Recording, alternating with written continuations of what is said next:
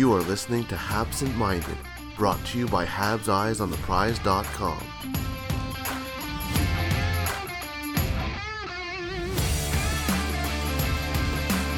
Hello and welcome to another episode of Habsent Minded. I'm here with Jared Book. Hello. Hello, Jared. How are you doing? You're excited for the Olympics starting? Yes and no. I'm excited for it, but the sleep, my sleep schedule is not looking forward to it. But my kid is almost 4 months, so I guess my sleep schedule is already screwed up. So bring it on. I'm gonna say you practiced for 4 months, so it should be fine. We're also joined by the expert of expert-wise, Matt Drake. Yes, sir. How you doing? I'm fine, thank you. How are you doing? I'm doing terrific. The way the three of us look today on the video screen, I'm glad we're not doing this by video. This is like the first time we're all on video, I think, since we started this podcast. It is the end of the month, and or actually it's the first of the month when we're recording this, but this obviously we're taking a look at the organizational players of the month, and for January it was kind of interesting. There was a little bit of a debate in the main chat about who to go for, and in the end it fell on Tyler Toffoli, who has really had a resurgence after coming back. Yeah, I mean, you can make the argument for Nick Suzuki. You can make the argument for Artturi Lehkonen, who is the honorable mention on the article as well. But Tyler Toffoli just brought something different as soon as he came back in the lineup. And I think that is as positive a thing that happened in January for the Montreal Canadiens, is that not only did Tyler Toffoli come back much earlier than expected from his injury, but that he came back and didn't miss a beat at all. Yeah, I mean, it was hard. My vote was for Lehkonen. I said that in the chat, so a little upset. Nobody ever listens to my vote, right? But yeah, it's hard not to go with Toffoli, right? It's like this is a team that's struggled brutally to score goals, and he's a guy who does that immediately coming back in the lineup, like you said, makes a difference, starts scoring goals. I think it's tough not to give him the player of the month for the Habs. It's not the greatest honor on this team, though, because this team is so bad in that month. So it's like being the best player on the worst team. Okay. I don't know if he's hanging his hat on that. I'm sure he's not too satisfied with how the season has gone so far. But he's tied for the team lead in goals, I think, at this point. And like that's pretty impressive considering how many games he's played. Obviously, he's still producing on a team that's really not producing very much at all. So got to hand it to him. Yeah, it's kind of like being the best driver of the Titanic. It is it's like yeah, sure, great, but yeah, your ship's still stinking. But yeah, look, Artturi. I think we all love Artturi Lehkonen. I think if the season ended today, he'd be the MVP of the team over the season. I think that that he has been outstanding this season. His line with Suzuki and Toffoli has been the bright spot the last few games. And, other than, maybe Jake Evans and, Rem Pitlick and Josh Anderson, like the only line that's actually been producing well. So, yeah, I mean, even, honestly, any one of them could have been a player of the month, in my opinion, just because they've been the three best players for the Canadiens. And in a season like this, that's what you want, right? You want those guys to be your best players. And maybe Lehkonen to a lesser extent, just because if he's your top scorer, probably other guys aren't scoring as well. But just at the same championship, because that's what he did in Frölunda. Yeah, no, I look. If Artturi Lehkonen gets traded, and this is not really the topic of this podcast, but if he gets traded, he's going to win a Stanley Cup. He's just one of those guys. It's like Lars Eller, right? As soon as Lars Eller got traded, you're like, okay, he's going to a contender. He's going to win a Stanley Cup, and I think Lehkonen is very similar to Eller in a lot of ways, really.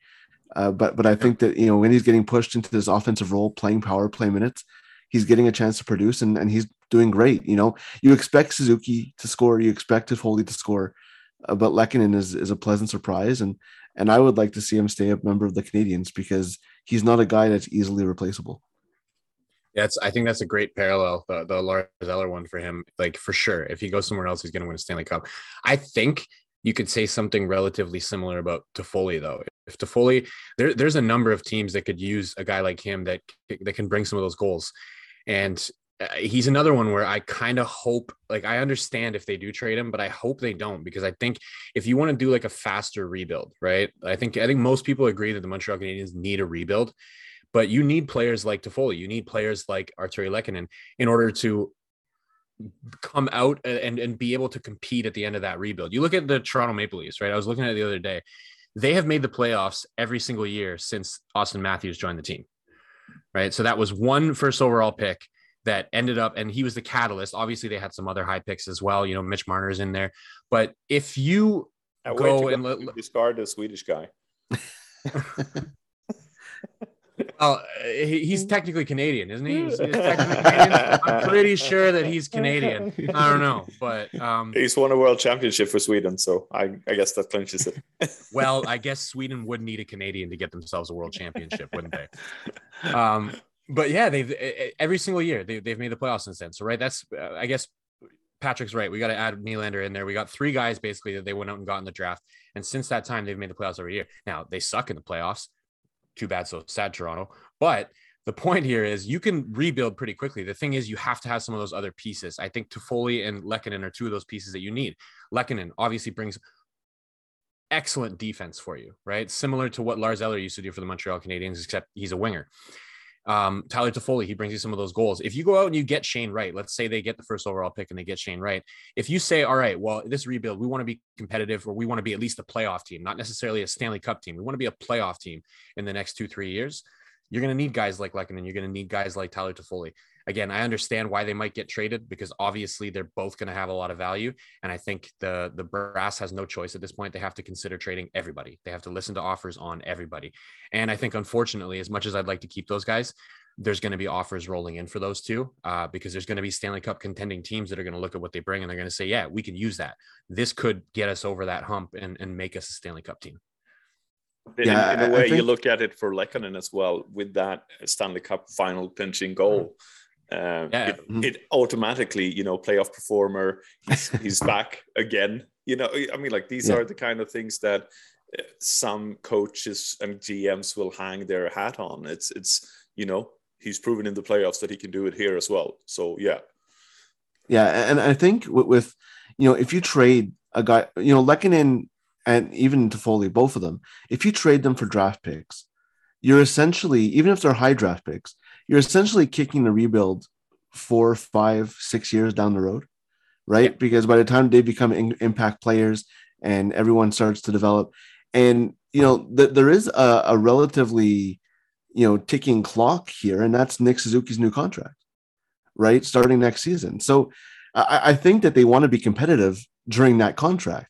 And then obviously you have contracts with Cole Caulfield coming up and players like that, or Alexander Romanov, and then, in 2 or 3 years, Caden Gooley and Matthias Norlinder, I don't think they can afford to kick it 5-6 years down the road. I think that they do have to do a relatively quick rebuild. And I think that Toffoli and Lehkonen are still young enough to be impact players. And, Eric Engels made the point that, Paul Byron should be part of the Canadiens' future. And he's older than all those guys. So I think that, there's going to be good offers for them. But I think unless you get something that helps, maybe you get a young NHL player for a Toffoli or a Lehkonen.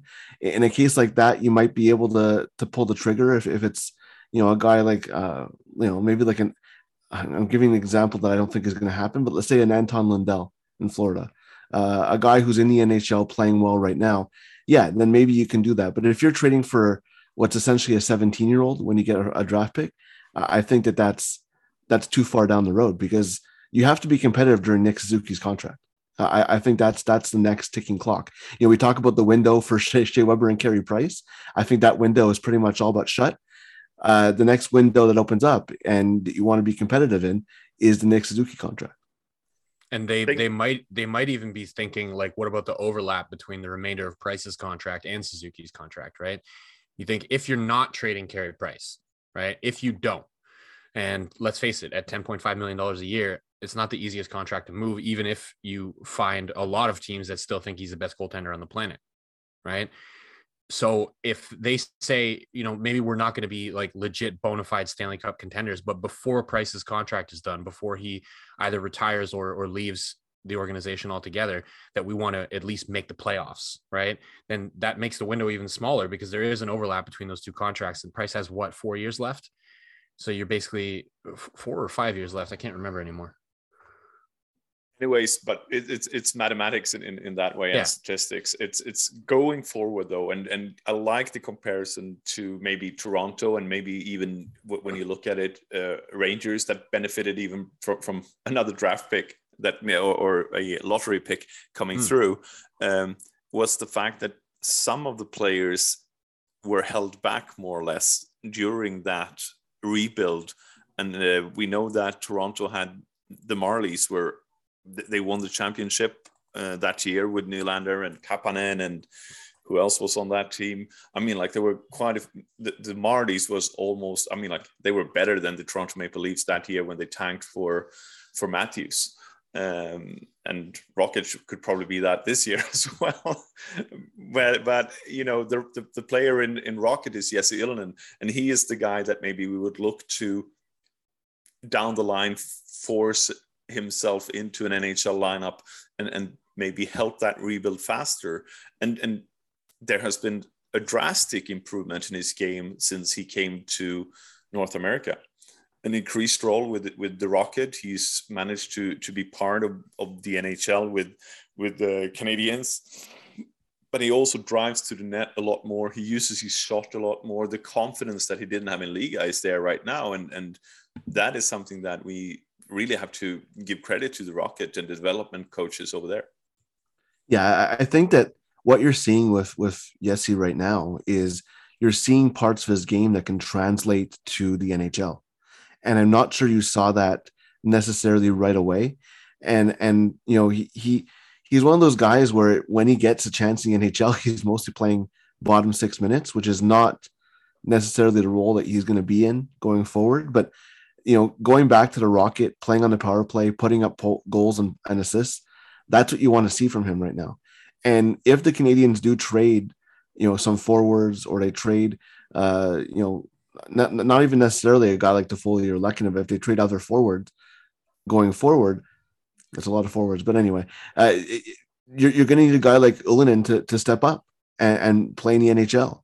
And let's say you do send Cole Caulfield down to the Rocket, then he's a guy that you might want to call up, similar to Michael Pezzetta, right? When they sent Caulfield down the first time, they called up Pezzetta, and Pezzetta hasn't gone back to the AHL since.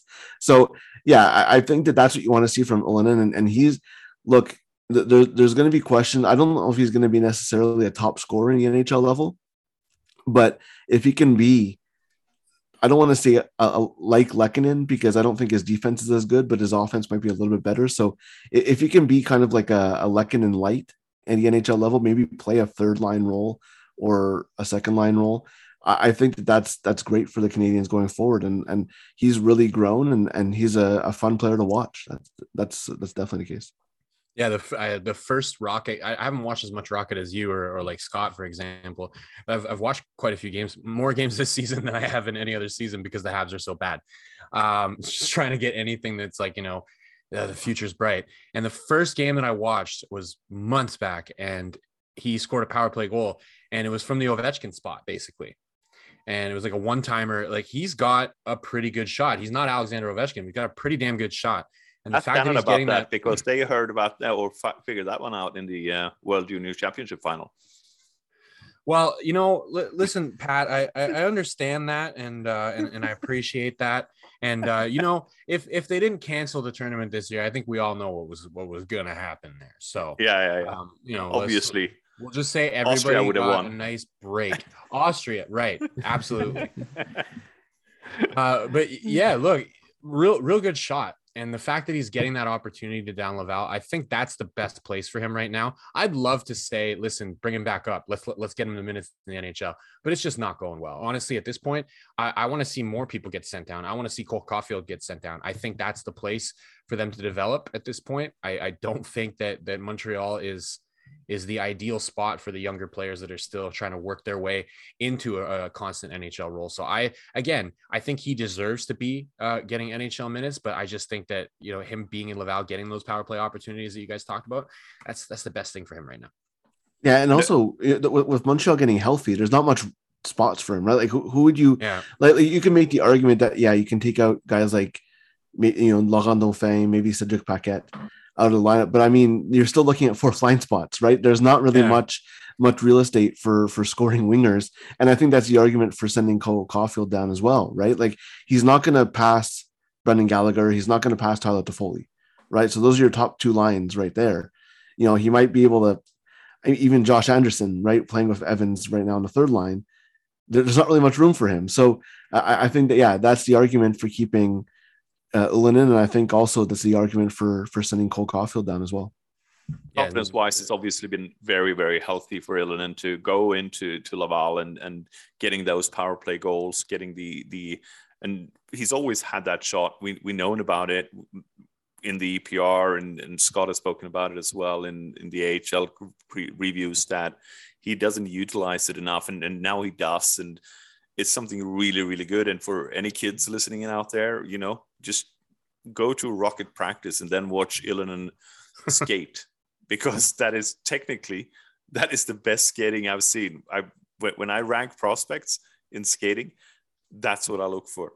And he told me that he was such a bad skater, so he had to learn it from scratch technically, and it's really helping him right now. So, you know, he's a good guy to watch in many different aspects. And I'm just happy that he's getting the chances and he's abiding his time, because after trade deadline, there will be roster spots open and he might well take one of those spots. Yeah, well, my issue, obviously, the same thing I've been talking about in the bottom 6 minutes.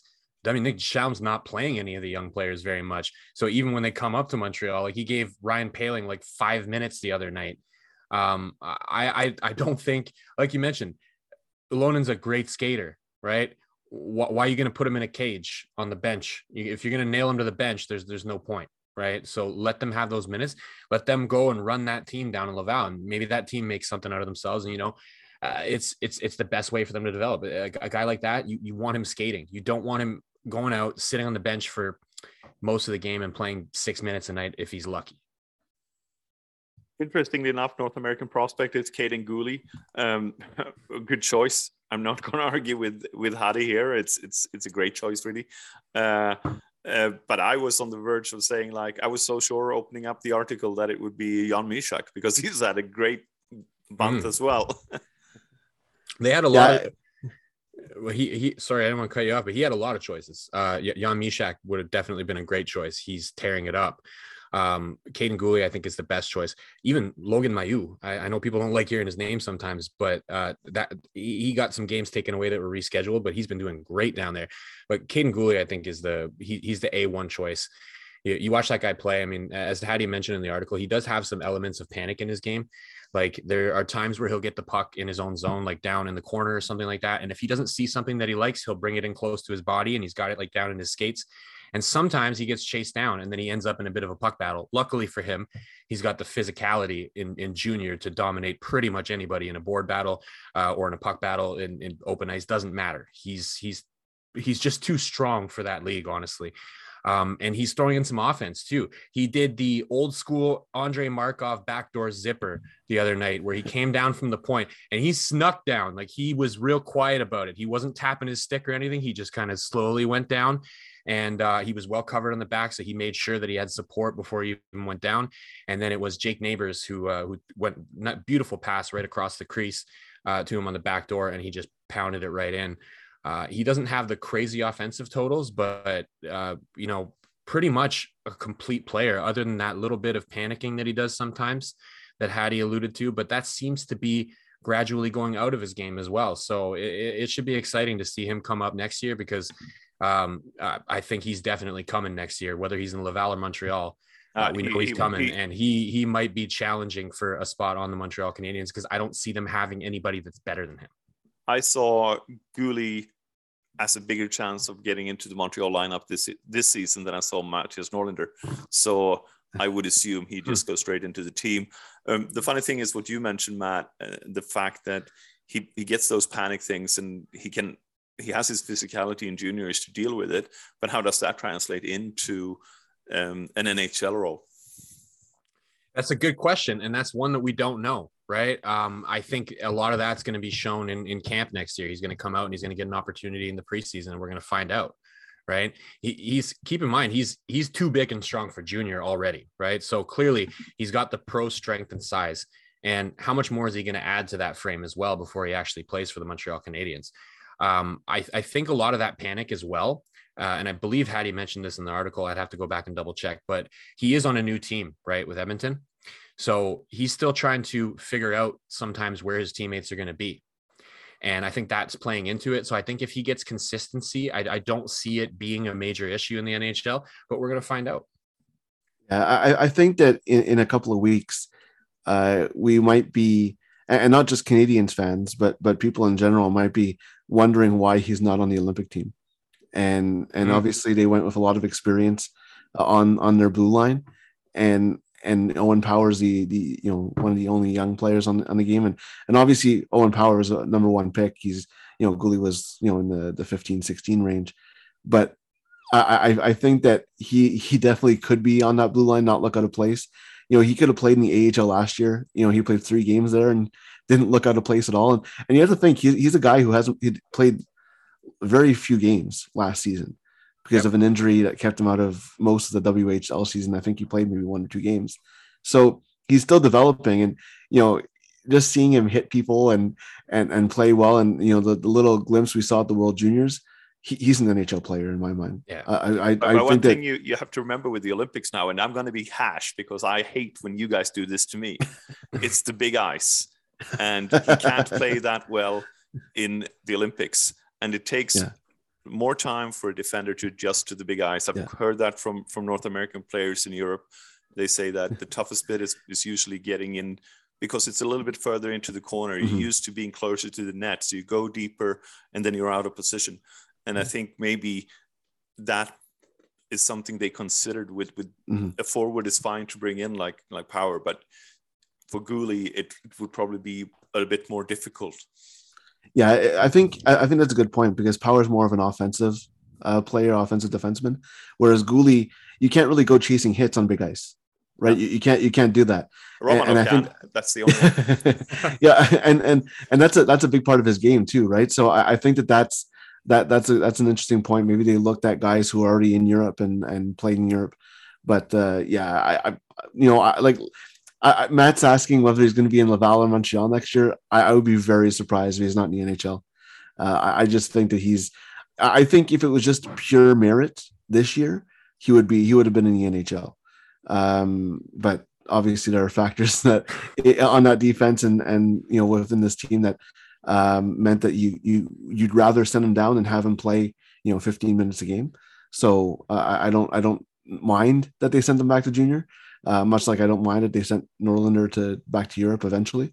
But I think that Kaiden Gulli is, I wasn't excited when the pick happened, but man, he's one of those players where you just list him in the lineup for 15 years and don't have to worry about it. And we talk about the physicality and everything, and that the big ice could have been absolutely a determining factor for Hockey Canada and whether or not they wanted to bring him. But because on the small ice, let me tell you, I watched all of his games this month. It is a nightmare to cross the blue line of the Edmonton Oil Kings on his side of the ice. He's going to light you up every time. His gap control is amazing. And he's got good reach. So he's got an active stick as well, but he basically he does this a lot where he'll put his stick out and he's basically just saying, don't go into the middle. Don't go into the middle. And then he gives you kind of like Romanov does, where he gives you that sense of security that I can get around him on the outside, and you cannot. You can't get around him on the outside. He's going to put his shoulder into you, and when he does, it's not going to feel very fun. I've been saying this over and over on Twitter and everywhere. The Montreal Canadiens blue line is going to be a nightmare to cross when they have Caden Gooley and Alexander Romanov both playing in at the same time. I don't know if they're probably not going to pair them up necessarily, but it's not going to be a fun blue line to cross. There's going to be another pairing that's going to be extremely fun to watch as well. Unfortunately, not maybe for Montreal fans, because we're going to play them a lot, and that's going to be Edmondson and Cider in Red Wings. Yeah, there's going to be some big hits coming both ways there. Well, and then we get Arbor Jackeye up for the Habs as well, and Arbor Jackeye is just going to beat the living shit out of anybody who hits anybody on the Habs. So, when it comes to the last prospect, it's fourth month running, and I'm running out of words to describe him with. We all know who it is. It's one of the two Habs prospects that will be in the Olympics, actually. But looking at it, Fredrik Tishav is a great guy, and he has that quality that he can save pucks that he shouldn't be saving, while he still saves a lot of the pucks that he should. My question for him is really, can he control that gap and make sure that the puck bounces down to the corner and not out in front of the ice to the high danger area when the rebound hits him. I have another pod with Max Strömberg, and make sure to listen to that in regards to Fredrik Tishav instead, because there's much more in depth than we could ever provide here, because Max has followed him for 3 years now, I think. And with closer eye than I have, because he's closer, obviously, to both Malmö and Kristianstad. Well, let me ask you, is he expected to play in the Olympics, Patrick, or is he farther down the depth chart? One game. Okay. The thing is, it's Czech Republic or Czechia. I said Czechoslovakia, Czech Republic, and Czechia with Max, so I at least got it only two wrong this time. It's Czechia, Russia, and Latvia in that group. And I don't think you play him against Latvia because I think you would want to be sure to win that. And Jesper Damm is obviously the outright number one goalie. He's been the best Danish goalie for 10 years outside NHL. So there is that. He's deserved it. The question is, do you put him in against Russia? That might have a team that hasn't started working yet. It has happened before in those kind of tournaments.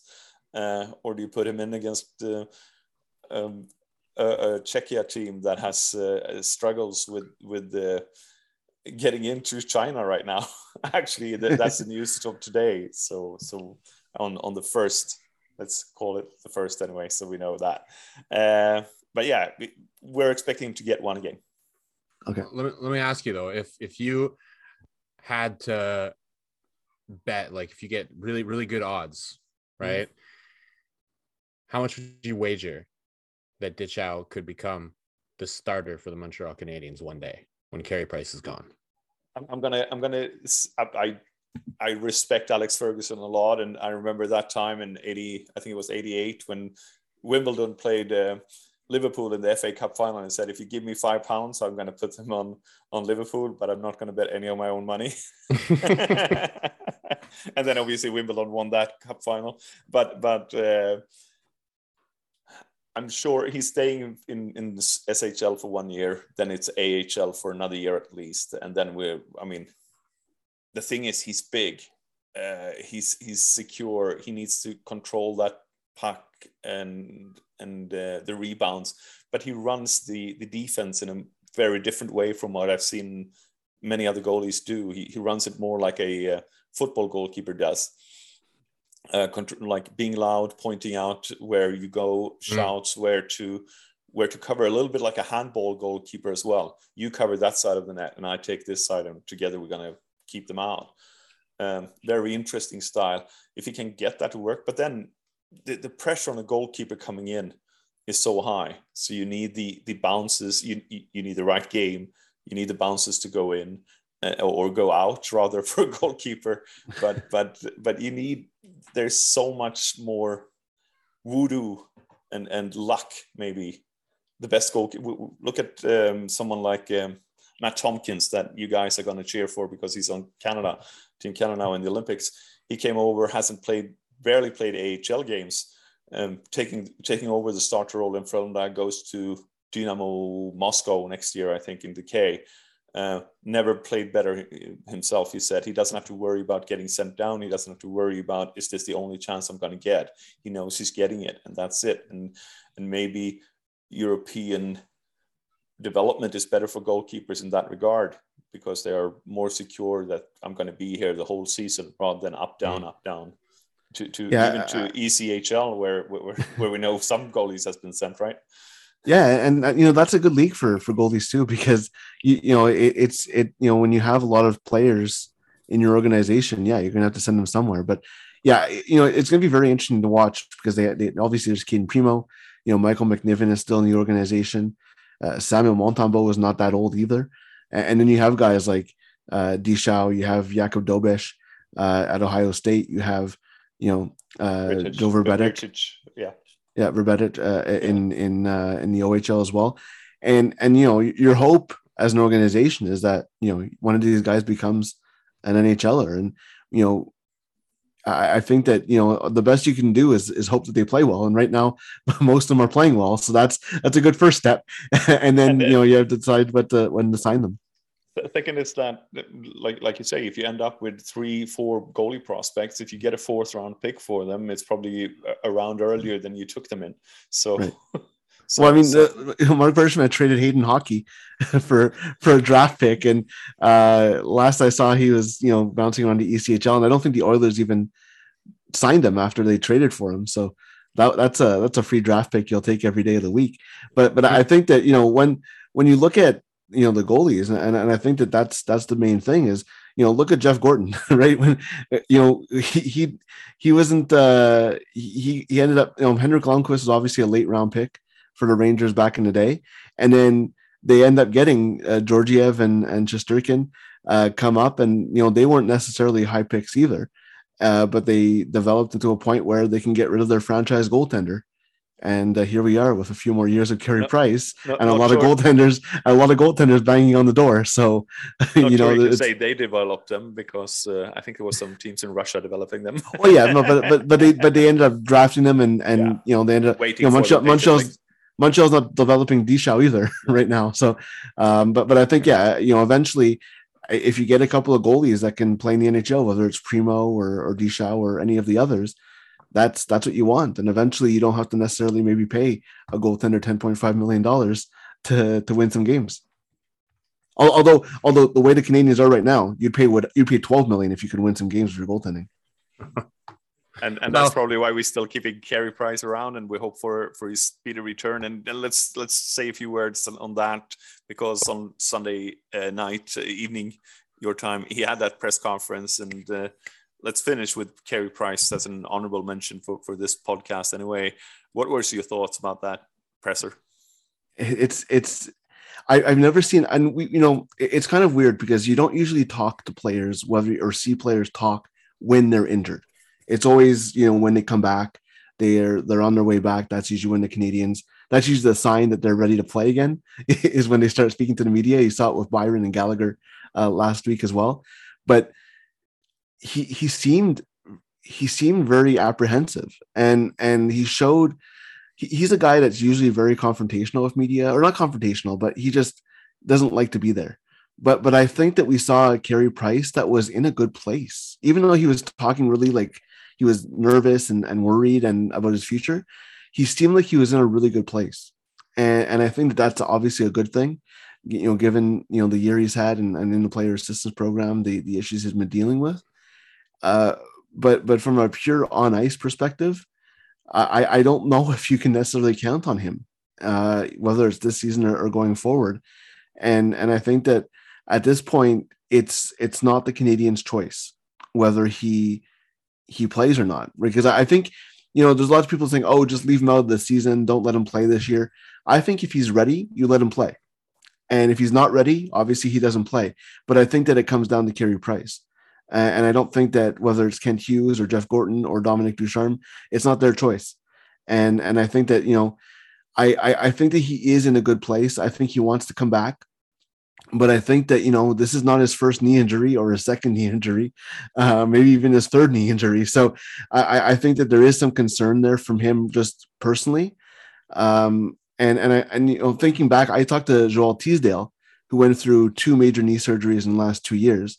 And his attitude was, I did it once, I can do it again. And I think that obviously age is going against Carey Price. He's older than Teasdale, who's 22. And I think that you're seeing that he knows that he's on the back nine of his career. So I think he did seem like he was in a good place, even though his playing career is up in the air right now. And I think that's a positive sign. And I'm just hope that he's happy. Yeah, I mean, I agree with you 100% there, Jared. He seems like he's in a good place, and I think that's the key at this point, considering that he not only went through the knee injury, but also, had admittedly had some substance use problems as well, which could have been related to the knee injury, which could have been related to all the rehab, surgeries, uncertainty, all of that. So you got to take everything into account when it comes to Price. I'd prefer to not see him come back this year, and what's he going to do? Steal 5 to 10 games for the team towards the end of the year and take away our best spot in the, because that's the thing about this team right now is like, they are very much still that Bergevin team that's built around not being able to score enough and relying on, well, our goaltender is going to bail us out. And that's kind of what they are. It's what they've been for most of Carey Price's tenure with the team.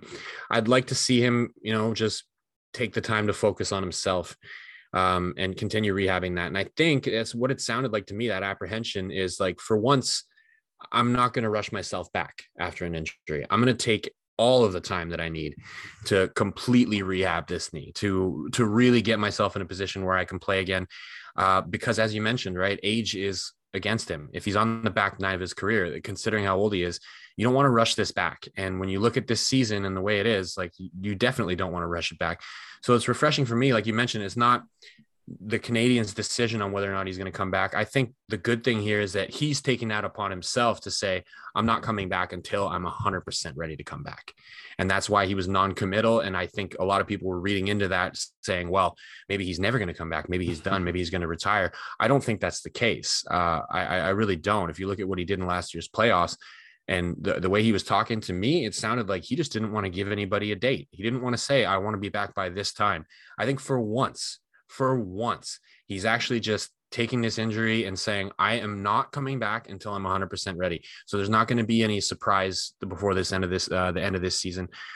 Again, I just hope that when he comes back, he's 100% ready. I really do hope that the next time we see him is in a Montreal Canadiens uniform, though. I don't want to see them trade that man. I've been watching him play since I was 14 years old. It will definitely hurt me a lot inside if I have to see him leave. But, I can wait, right? I'd rather see him come back next year and start next year and be 100% ready to go.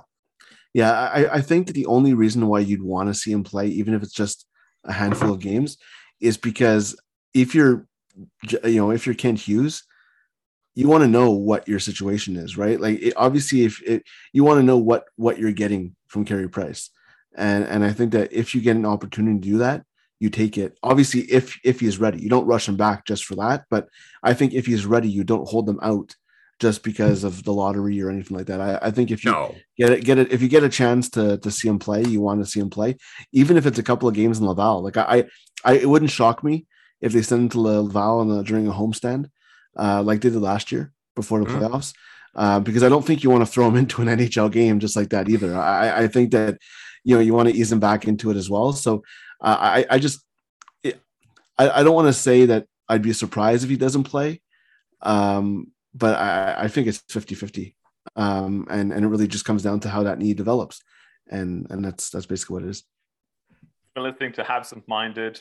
It's Matt Drake, Jared Book, and Patrick Bexel. We're signing off, and we'll get back to you shortly with other podcasts this week, even if it's the All-Star weekend coming up. Thank you guys for listening.